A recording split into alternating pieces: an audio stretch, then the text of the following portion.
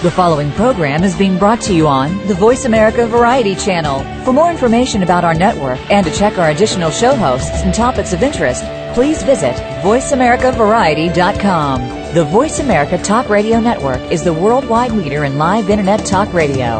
Visit voiceamerica.com. The views and ideas expressed on the following program are strictly those of the host or guests and do not necessarily reflect the views and ideas held by the Voice America Talk Radio Network, its staff, and management.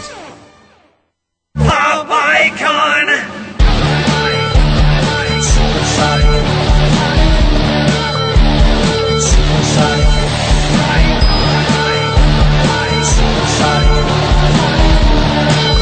Voice America welcomes you to Stars of PR with Cindy R.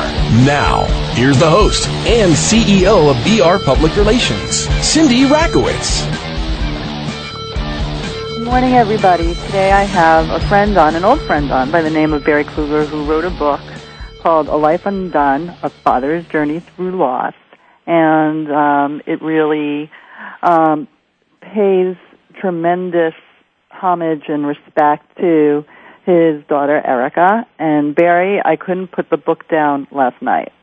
Well, that's actually rather good to hear. Good morning, Cindy. Good morning. I just have to give you my notes because sometimes, you know, we, in the media business, as you are, we receive a lot of books from people we're going to talk to, right? We do.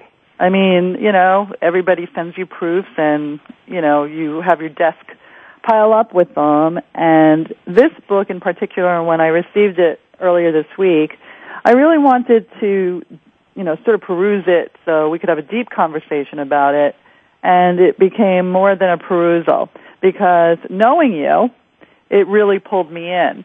So I would imagine that even if people didn't know you, it would still pull people in. Well, I certainly appreciate that. What's interesting is people who have picked up the book have usually finished it in one sitting, and I dare not say it's the feel-good book of the season, but it really mixes a great deal of humor along with the sorrow and pain that comes with losing a child, and I think that was unusual for a lot of people who picked up the book. They expected it to be this sad tale. Of course, there's sadness in it, but they did not expect to laugh at certain parts of the book, and that made me feel really good. People wrote me emails, people called and said, you know what, I was sitting in a Starbucks and I was reading this book, and all of a sudden I started laughing, and I feel guilty, and I want these people to feel good about laughing and crying because they're really celebrating Erica. Right, and you did that so well. From the first page, your voice is so much you. I mean, you know, you have a really great voice in life as it is. So, you know, you're not pulling a different voice. This is your voice. Anybody from the New York area is going to relate to it even more so because that's where you start with your upbringing and your family, and you even mentioned Glen Oaks. And anybody from Queens would know what Glen Oaks is. Well, you know what's interesting? It's a book written with perhaps a New York, Long Island sensibility, because quite frankly, that's where I'm from. But in writing this, as you said from the beginning, you get a sense of who I am, and that it sounded like my voice. And it is. When you're writing about something so deeply personal, you can't put a different face on it. And I think it's harder for professionals like you and I because we are in what people denigrate and call the spin business. Right. And it's taking a story, taking a client, and putting a perspective on it. And I think the only way this book would have succeeded and can succeed is for it not to be a spin job, for it to be as honest and as true to my voice as possible. And you, having known me for a number of years, humor is part of my life. Humor is a big part of my life. And I think if I lost that, I wouldn't have been true to myself, and I would not have been true to Erica. Well, I'm sure, listen, it's a very emotional subject. You your arc is so well explained. You start from the very beginning, from when Erica was born, and then you take it all the way through to the day of the accident, and what your feelings are in the many different stages of her teenage years, and how you're growing through it, and how you had ended a marriage and then found hope and started a new marriage. And the thing that works so well from a literary point of view, even though this is nonfiction, is you really build the arcs strongly from every character around you. And coming from the entertainment business, you knew that you had to do that. Not true, Cindy, because I'll tell you, in writing it, these things you're telling me about building the arc, feeling a little bit like Noah myself, but in trying to get this thing done, and you, having come from the publishing world, building the arc, all those things are not things I was very familiar with. In fact, I remember from high school, the denouement and whatever the other thing was, high point and low point. Besides that, I knew nothing. I just started writing, and obviously your critique is that I did it correctly, so I guess I did something right. It was an accidental thing, right? Yeah, exactly. I do want to, what I think is important, what I think people may take away from the book, especially men, is men grieve differently, or sometimes they don't grieve at all. It's, although we're in the 21st century, at least some of us are, we're still beholden to some of the old stereotypes. Men don't cry. Men don't hug. Men don't eat quiche. And I know those things are pretty archaic, but it still exists. It really, I would say, is the majority of the way most families are run and how they operate. And I had spoken with many fathers after Erica died, because I wrote many columns here for the Arizona Republic and put things on the internet, and fathers of, especially daughters who had lost daughters, found me on the internet, and it was a very difficult process for them. There are books about women talking about loss. Not many men can face it, and when they do, they tend to be very stoic about it, and losing a child is nothing you can be stoic about. In the end, you're not going to be able to get away with backpedaling out of a loss like that. You're going to have to deal with it head on. Yeah, no, well, it's you make that very, very clear too. For any man that wants to really understand the best that they can in how to challenge stereotypes, perhaps, and have real emotions, I think that you really work that through well. So, I guess it works a little bit to, your advantage and publishing company's advantage, and even some of the, you're doing some proceed donations to a couple of causes, so they'll benefit as well. Since there aren't many books in the man's grieving category. No. It works for you. But we have so much to talk about. When did you decide? I mean, when did it come to you that you have to write a book about it? I mean, I'm your first year, you were still pretty, paralyzed, I guess. Well, it's interesting. I have kept a journal since I was about 17.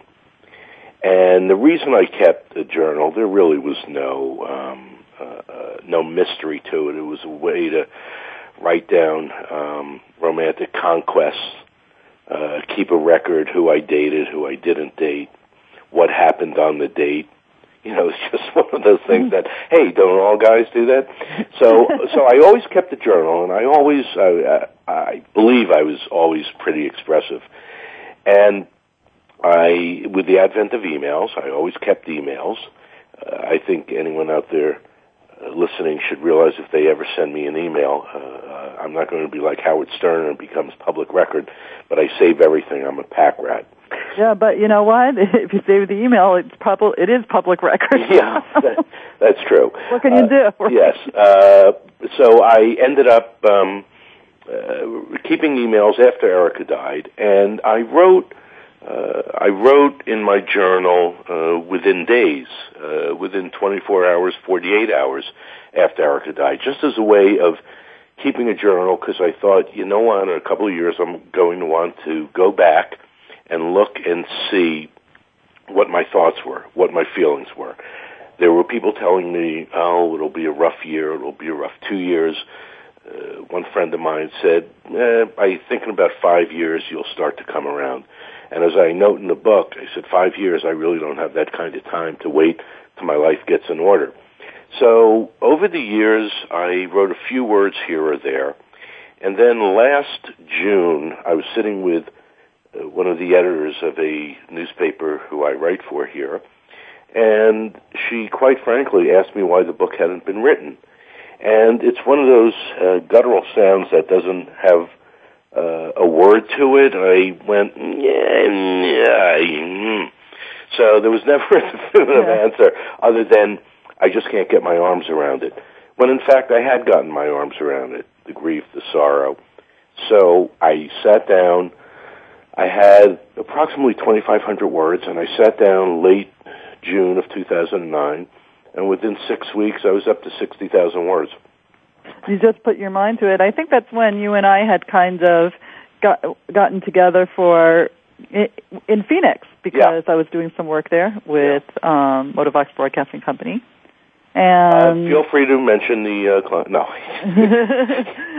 You know what? It's funny. It's okay because they actually sold Voice America to someone else. Oh, okay. It's not really a plug as much as for respect.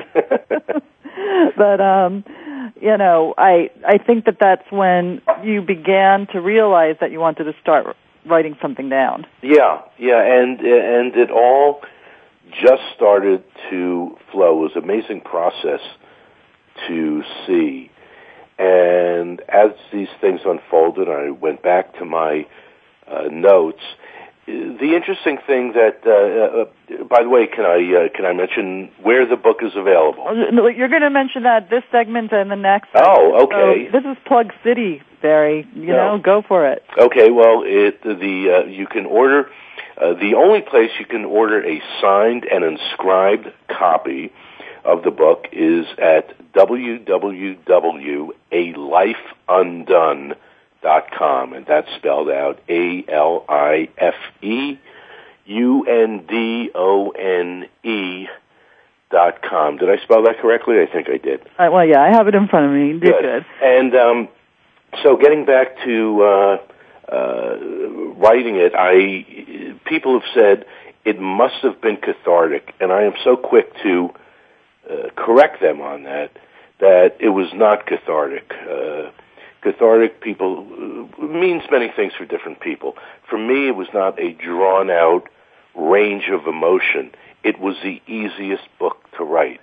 It was a book of celebration. Remember, this was 8 years after Erica died, and the book, having come out just in the past week, was 9 years.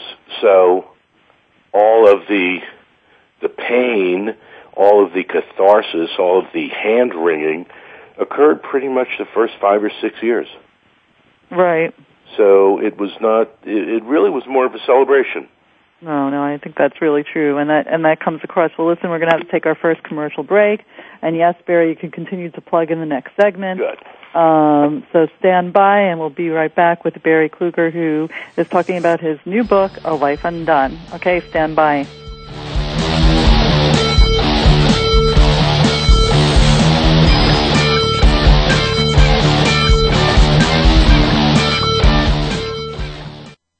News, opinion.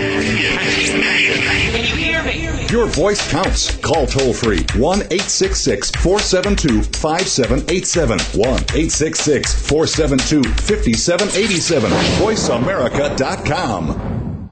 Movie premieres, TV specials, radio shows, film festivals, restaurant openings, fashion shows, charity events, product launches, parties, media training. At VR Public Relations, we do everything except make empty promises. Grand openings, crisis management, speaking engagements, television, movies, radio shows. VR Public Relations gets the job done, whether it's an intimate party or a huge film festival. In fact, you've probably seen our work in the New York Times, on the evening news, CNN, and the morning shows. Now, it's time for us to assist you. Turn saleability into profitability with the help of VR Public Relations. Visit us online at www.vrpublicrelations.com or call 1-818-783-3307. Movie premieres, charity events, TV specials, radio shows. VR Public Relations. We do it all. www.vrpublicrelations.com. Women in business today face many challenges in advancing their careers and reaching their goals. There are corporate executives, entrepreneurs, and business owners that have made their mark in business. Now you can learn their secrets and tips. Listen to Women Mean Business as your host, Bonnie Marcus, explores how to thrive in the business environment, navigate the workplace, and climb the corporate ladder. Listen live every Tuesday at 2 p.m. Eastern Time on the Voice America Business Channel and effectively promote yourself today.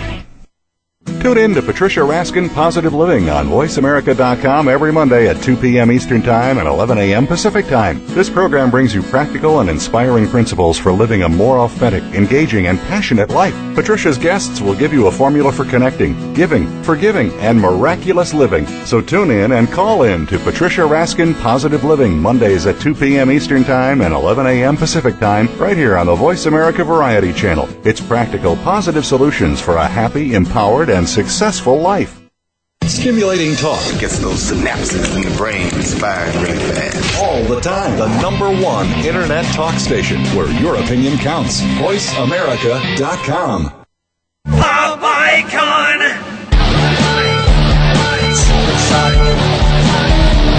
Welcome back to Stars of PR with Cindy R.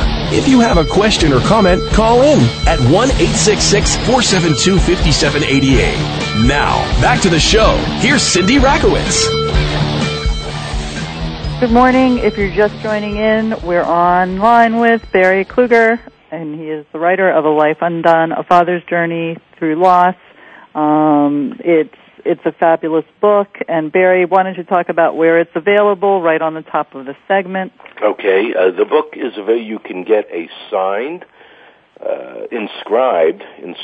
signed would just be my signature. Inscribed as I make it personal, at www.alifeundone.com. It also is available on Kindle, and it'll be available more widely in a few months. What we're doing is making it available to the people for a limited time only who can get it signed. Because if you go to a store, you just get a guy going, "Hey, thanks for coming," next online, and you don't get the personal touch. So, alifeundone.com is the website. And you have chosen a couple of charities. You make it very clear in the story that Erica had wanted to be a dancer. Yes, and in fact, the inscription on her headstone is, "You will dance in our hearts forever." She was a dancer, and the charities are I'll be donating a portion of the proceeds to the Erica Kluger Scholarship Fund at the Spotlight Dance Academy, which is located out in Port Jefferson, Long Island. Also, a portion will go to Autism Speaks, which is a favorite charity of mine because I have a nephew who is autistic. And also a fund set up in the name of Jeffrey Miller. It's pretty interesting that we're speaking within 48 hours of the 40th anniversary of the Kent State Massacre in 1970 when 4 students were killed. The foreword to my book was written by the mother of one of those 4 students, Elaine Miller Holstein, and a fund was set up back in the town Jeffrey and I both grew up in, Plainview, Long Island, and there's a fund at the high school that awards money to high school graduates who are socially conscientious. I think it's conscious. Yeah, it's usually in college where you kind of question whether they're conscious or not. So okay, that's great. You talk a lot in the book. We talked about the beginning where you really discuss in depth the fun that you had during Erica's childhood, and although there were a lot of challenges because there were a lot of geographic moves that had taken place, and you really take the time to take your reader through the moves from Manhattan and New Jersey and downtown, and having to go out to Long Island, so that it really captures how much you had to juggle as a father to have a crazy job, because when I met you, you were already over at MTV. You had left USA and gone to MTV. So that was no easy task with the traveling that you had to do to LA and all of that kind of stuff. But yet, you moved around a lot. Was I divorced at the time? Because I'm surprised we never dated. I think when we had met, I was still married to my ex and I had a 6-week-old, and we talked about diapers and stuff. Timing is everything. Yeah. Well, it's interesting you mentioned that about talking about the moves and going here to there. It took its toll on Erica, but as far as my doing it, there was no question, and it doesn't make me a super dad, doesn't make me a wonderful dad. It makes me a father who takes on the responsibility he quote-unquote signed up for. So it was not a question of my making myself available, even if it meant leaving, coming back at midnight, leaving the office.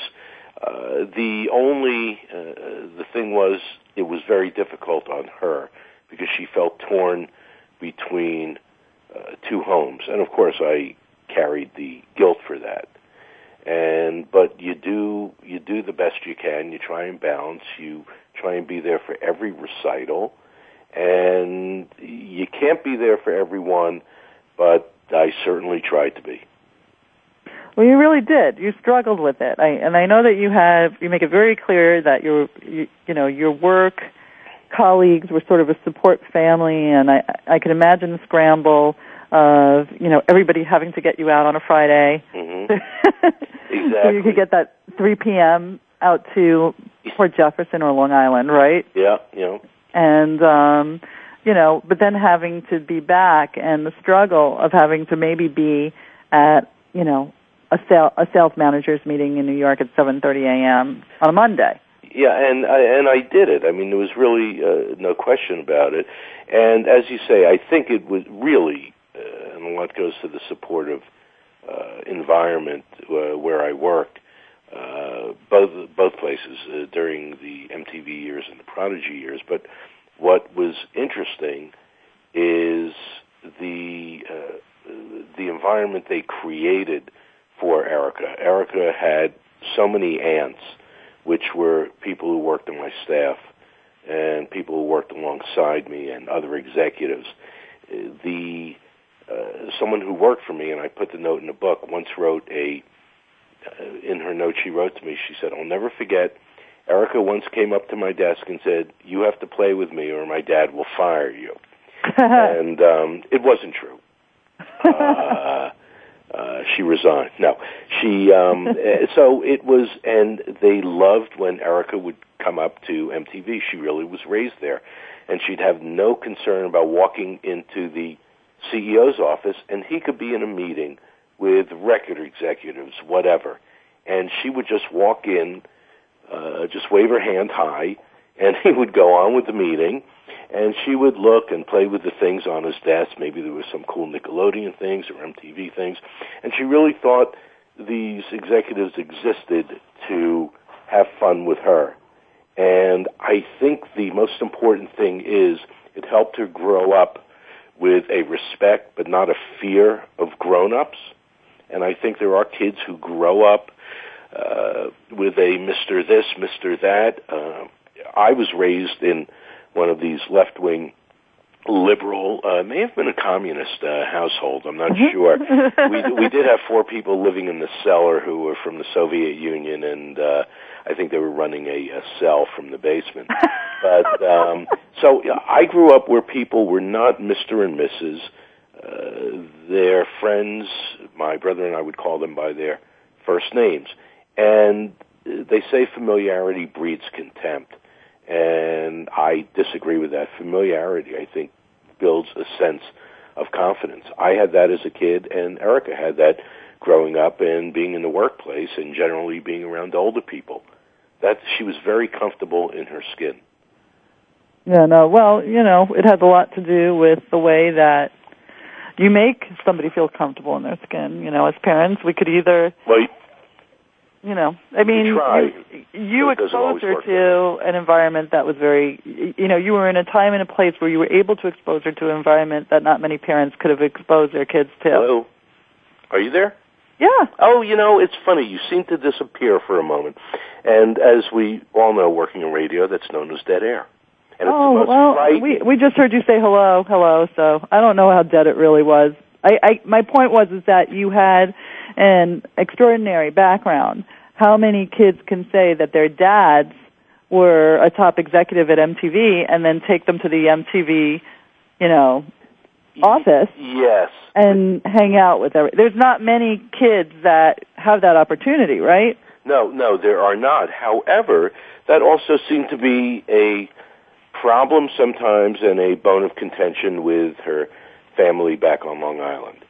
Because when Erica would come to visit, her stepdad had indicated I was like the good uncle who only saw the great part and the fun part and never had to share the discipline or the tough times. Well, and it's a country club dad, too, right? Yeah. And, but it was, and yes, there were not many kids who could say that about their parents, but I think it caused a conflict for her at home.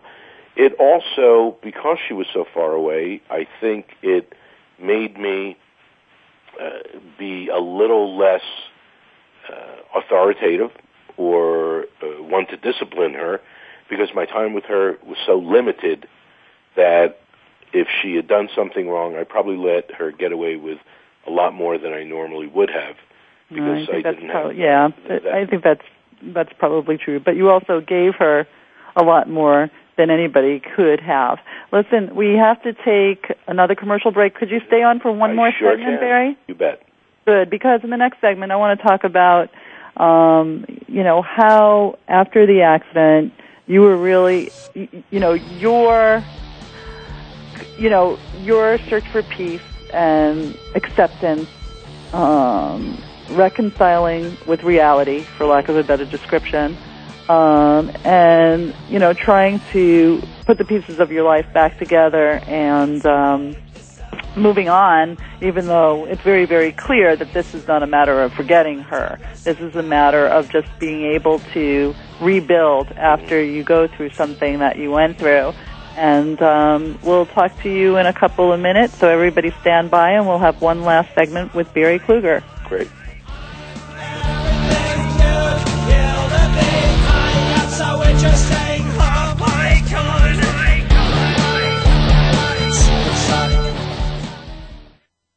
Ask the experts. Call toll-free right now, 1-866-472-5787. And ask our All-Star team to answer your question. That's 1-866-472-5787. Thank you for calling. VoiceAmerica.com. Movie premieres, TV specials, radio shows, film festivals, restaurant openings, fashion shows, charity events, product launches, parties, media training. At BR Public Relations, we do everything except make empty promises. Grand openings, crisis management, speaking engagements, television, movies, radio shows. BR Public Relations gets the job done, whether it's an intimate party or a huge film festival. In fact, you've probably seen our work in the New York Times, on the evening news, CNN, and the morning shows. Now, it's time for us to assist you. Turn salability into profitability with the help of BR Public Relations. Visit us online at www.brpublicrelations.com or call 1-818-783-3307. Movie premieres, charity events, TV specials, radio shows. BR Public Relations. We do it all. www.brpublicrelations.com. Stop wasting time. Get what you want. Live your dream life. The Dream Big Revolution. Imagine having more freedom, better health, more money, happiness. Could your business be more successful? Unless you're living the life you want, you're wasting precious time. Your life is too valuable to waste. Let Leanne Hilgers help you find health, wealth, and happiness. Listen in and live your dream life. Join the Dream Big Revolution. Tune in every Tuesday at noon Eastern Time, 9 a.m. Pacific Time on the 7th Wave Network.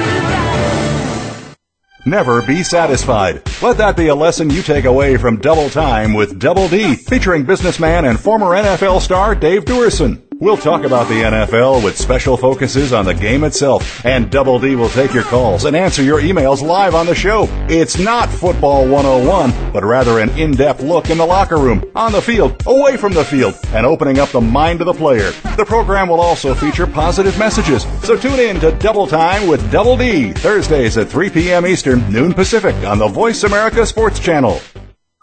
Streaming live, the leader in Internet talk radio. VoiceAmerica.com. Pop icon.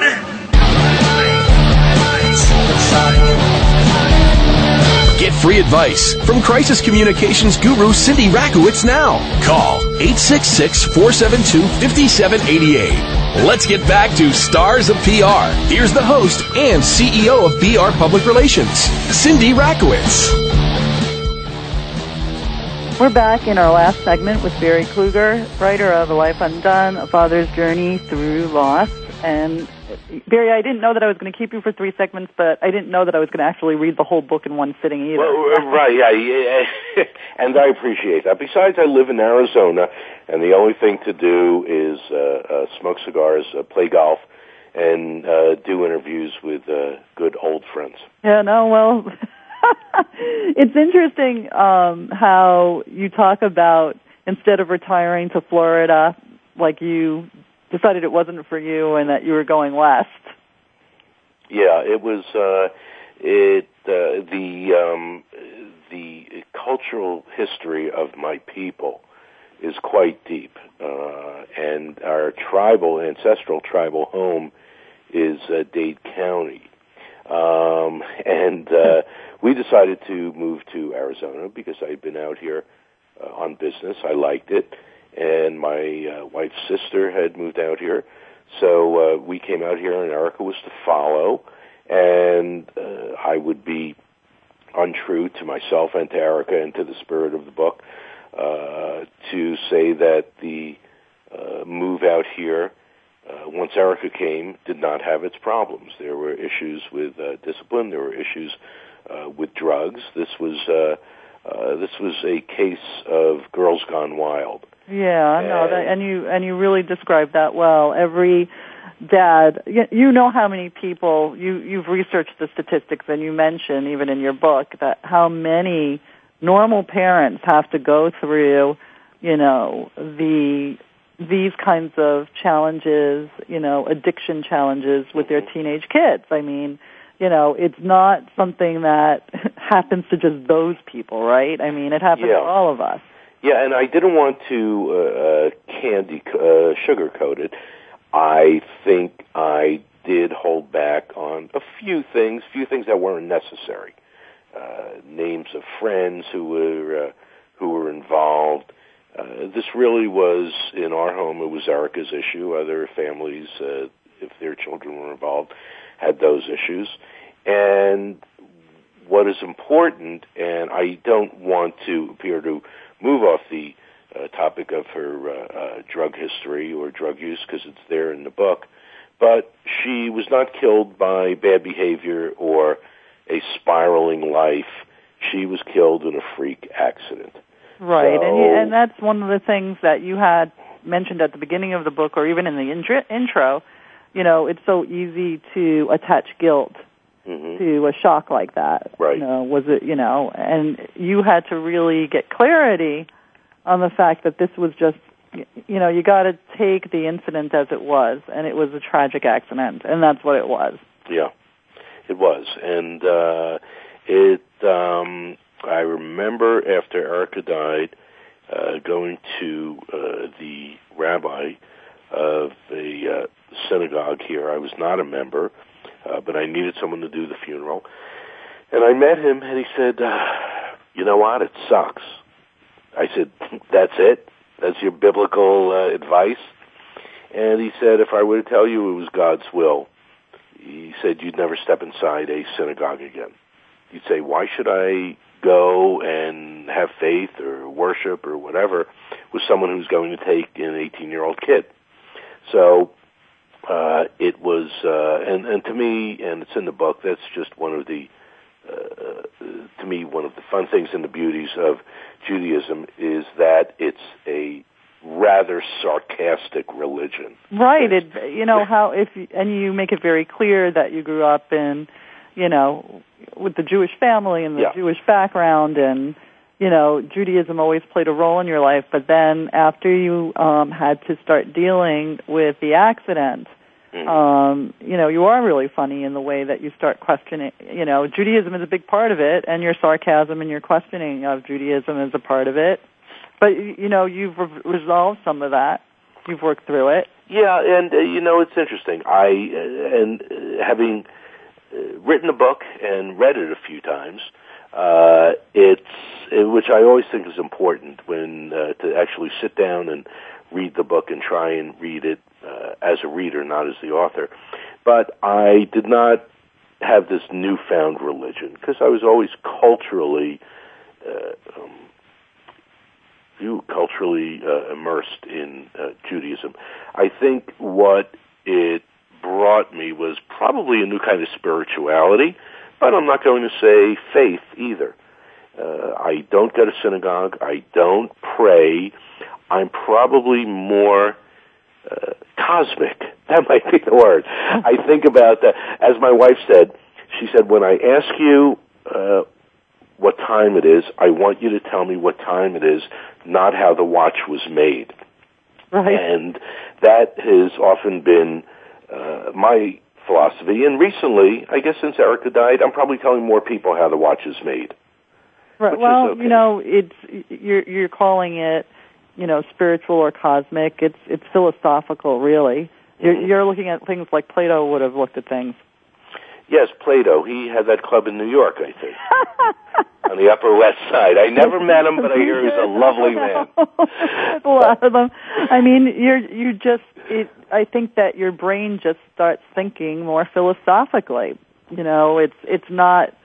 You don't look at things like this is what it is. You're looking at things like this is why it is. Yeah, well, actually, it's interesting. I would agree and disagree in the same breath, the why it is. I don't think we'll ever find the answer to why, as to why Erica was killed in an accident. It depends how you look at it. There's a simple why, which is she's driving down the street, road curves, she's not paying attention, gets into a fatal car accident. That's one why. If we're looking for the spiritual whys, I don't think anyone's ever going to find them. Who's there to explain why something happens? So sometimes dealing with the real, the physical, that's a lot easier to deal with. Anyone asked, she was going to work on a day she wasn't supposed to go. As I jokingly say, she probably was reaching over to get her Bobby Brown lipstick out of her Kate Spade bag. She wasn't paying attention. And boom, she got into a car accident and she died. Plain and simple. And it really is, in a sense, that plain and simple. But it's all the stuff around it, the mourning, the recollection, the sorrow, the sadness. And I would like to believe that I did her justice, I did her memory justice. And to me, the most important thing is someone's going to read it and hopefully take something away from it. Not only how to deal with grief, but maybe how to live their own life, or, as I said in the eulogy, they'll put down the book and which is available at www.alifeundone.com.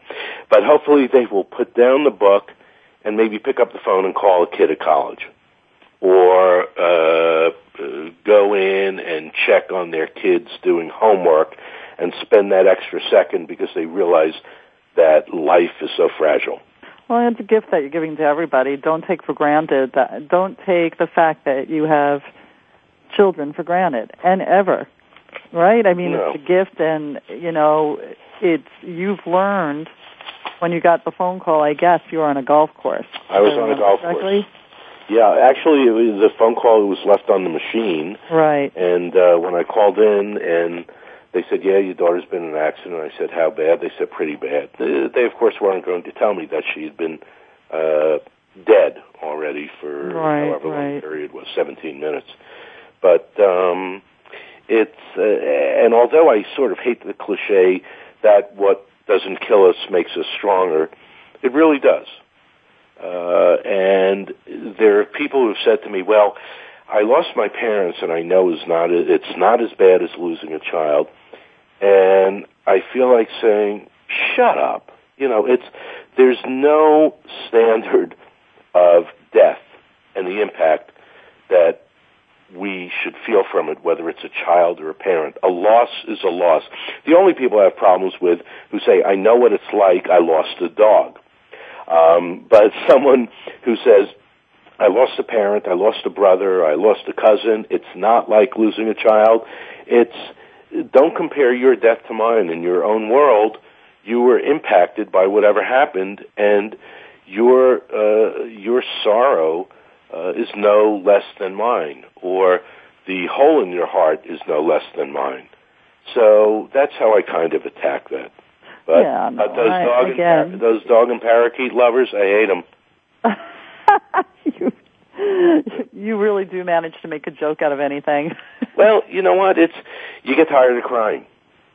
Yeah, no, I think that's really true, and you certainly, you certainly made clear that there was a lot of pain and a lot of tears, and still will be. But I want to congratulate you on tackling the subject the way that you did, because I think, from my point of view, it's a book of encouragement and optimism and finding the good things in life for really anybody. Mm-hmm. It's not simply a story about, what you went through, but it's, like you mentioned before, it's sharing some of the things that people really do take for granted in life, and they really ought to revisit it, and I guess you'll feel very fulfilled if everybody picks up the book and does that.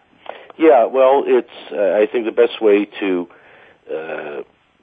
kind of say how I think the book can be helpful is if one person is moved by it. And although, as I said, I am not a holy roller, there are some great things and great spiritual works to pull from.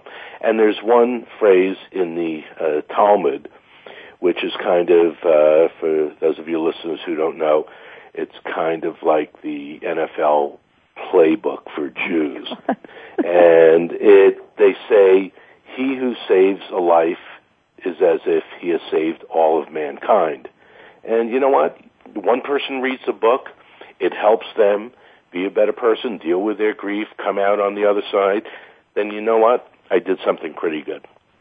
Well, listen, we wish you all the best with this, Barry. When you come to L.A., let's have a cup of coffee. At least. Congratulations on A Life Undone, A Father's Journey Through Loss.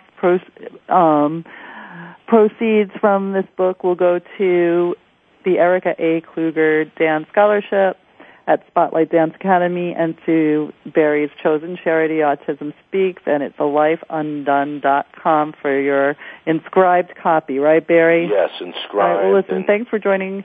Stand by for our next guest, who's also an author that writes about a girl's life, but it's a little different. Barry, good luck. Congratulations. Bye-bye.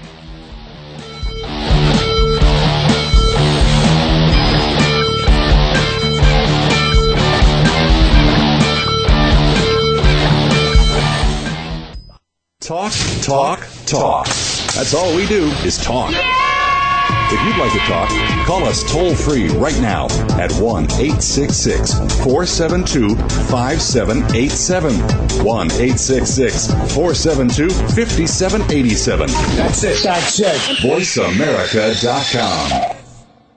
Movie premieres, TV specials, radio shows, film festivals, restaurant openings, fashion shows, charity events, product launches, parties, media training. At VR Public Relations, we do everything except make empty promises. Grand openings, crisis management, speaking engagements, television, movies, radio shows. VR Public Relations gets the job done, whether it's an intimate party or a huge film festival.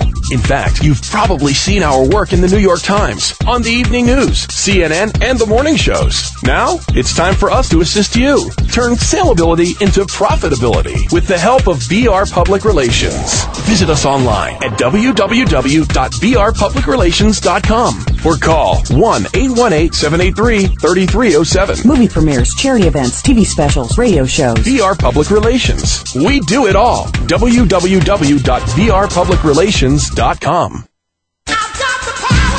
Money. We love it, we hate it, and everything in between.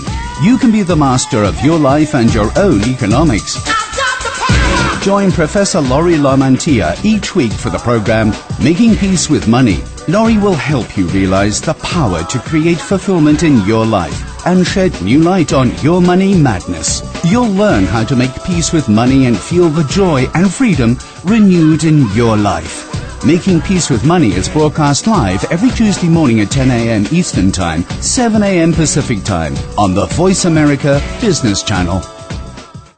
Being Here with Ariel and Shia Kane is an ordinary person's guide to modern-day enlightenment. This show is an exciting exploration which opens the door to living in the moment. Don't miss Being Here. Tune in every Wednesday at 9 a.m. Pacific, 12 noon Eastern with Ariel and Shia Kane right here on the Seventh Wave Network. The Internet's #1 talk station. #1 talk station. VoiceAmerica.com. Pop icon.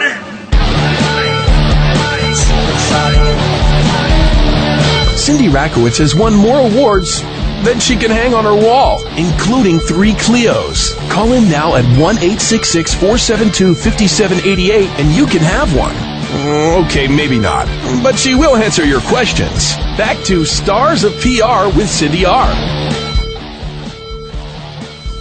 We're back, and I have another successful writer on the air with me right now, who is also another person who I have spent a good years of my working past with, and his name is Richard Schenkman, and he just wrote the book, The Girl from Atlantis. Welcome, Richard. Good morning. Thank you. The Girl from Atlantis has a really nice website. It does. Thank you. That's the first thing I need to say to you. It has a really nice website. Well, congratulations. Thanks. You must be referring to www.thegirlfromatlantis.com. I must be referring to exactly that. And since the is so easy to forget, I also have just www.girlfromatlantis.com. Either way, you end up at the same site. Well, listen, it seems to me from following you on Facebook, okay, because, we all have to look at what each other's up to, right, that your first autograph session was a great success. It was. It was. It was a great success, although it's really interesting. These indie bookstores, boy, they are difficult. It was actually easier for me to get the book into the system at Barnes & Noble than into some of these indie bookstores. I'm not sure what is up with them? Well, they're probably just facing the same kind of economic crunch as everybody else is during these recessionary times. You know what I mean? Yeah. The mom-and-pop stores probably are taking a real hit, unfortunately. But listen, it's great that you got to do a reading there and you got friends and family to all come out and, get signed copies of the books. But since we only have a short amount of time together, what prompted you to write it? Well, it's funny that your previous conversation was about loss. What prompted me to write it in sort of real-world terms is my daughter and I were visiting the Atlantis Resort down in the Bahamas, and we were walking around one day and we saw that in their gift shop, they were selling a book about a girl, a picture book for young kids about a girl who lived at the resort. And so we stopped in, and I thought, well, let's buy that, and that looks great. And she said, well, let's read it first.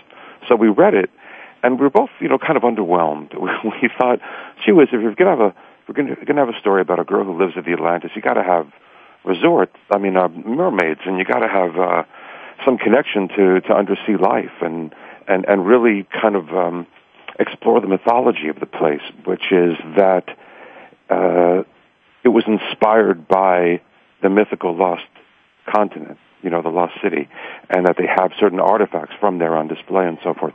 So we were walking back to our room. We started beating out a story, basically, of what would really be the situation of a girl who lived there. Why did she live there? Did one of her parents work there?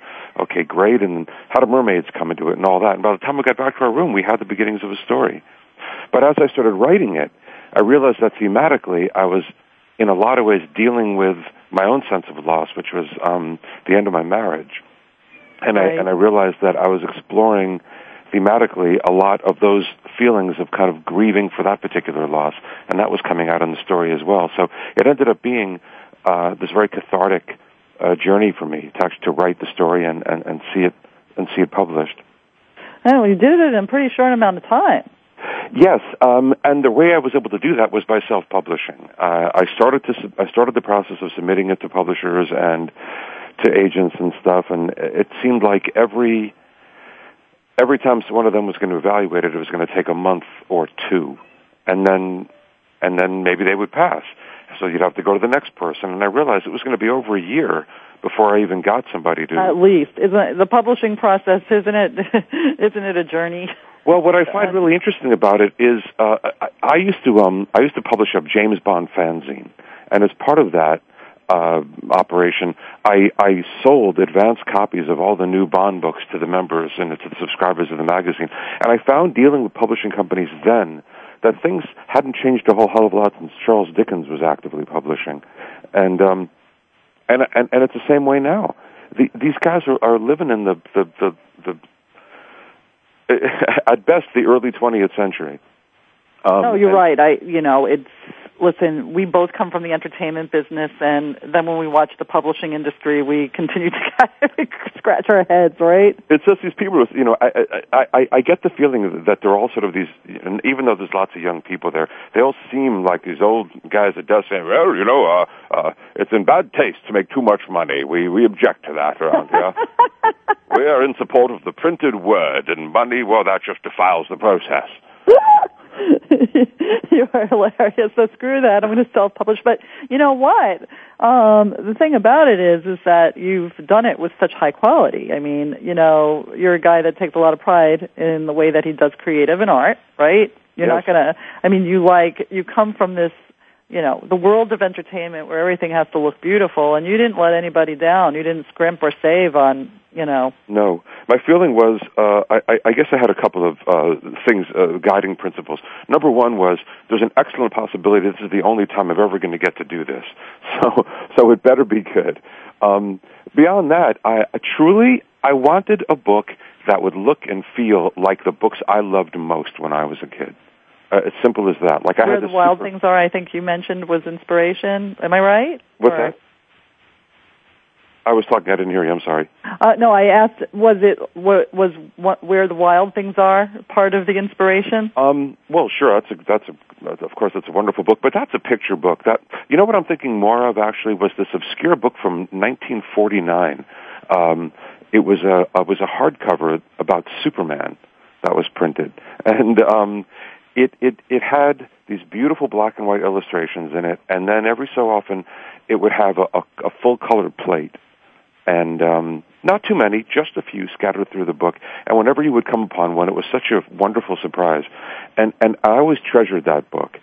And that was sort of the feeling. That and I really love what Kate DiCamillo is doing these days with her books. There's a certain kind of a look to them, especially The Miraculous Journey of Edward Tulane. And so I just wanted something that would be a keepsake. Plus, I knew that it would be sold in the hotel. And so I wanted something that would be an effective souvenir of a kid's stay at the resort. I know. Well, you thought of a lot of different marketing angles that make sense. The girl from Atlantis.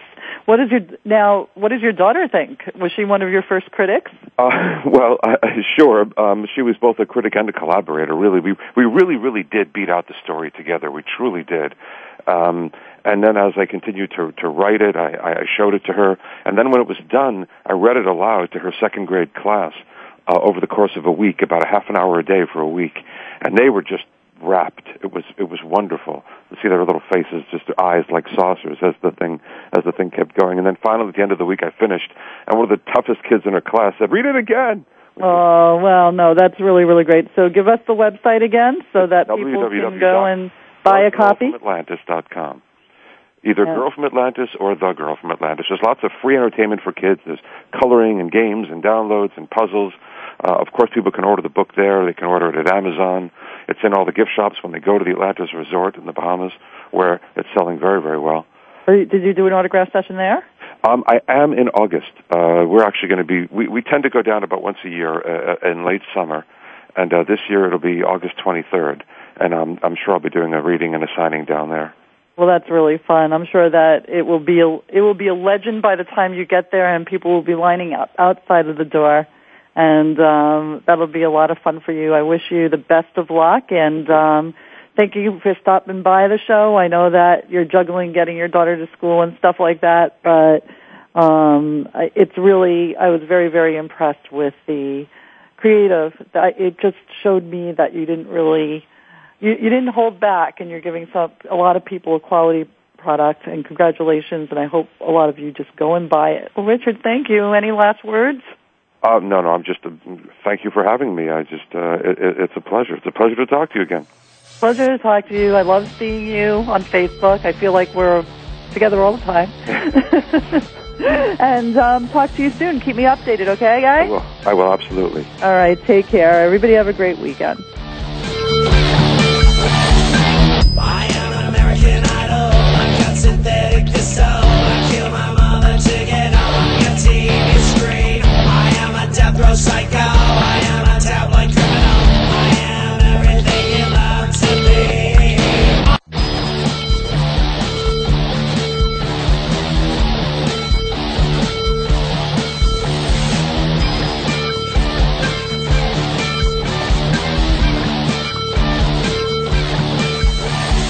Pop icon! Thank you for listening to Stars of PR with Cindy R. Please come back next Thursday and every Thursday at 7 a.m. Pacific Time, 10 a.m. Eastern for more insider information on the world of public relations with Cindy Rakowitz on Stars of PR. See you next week. I am an American Idol. I've got synthetic disco. I kill my mother to get on your TV screen. I am a death row psycho.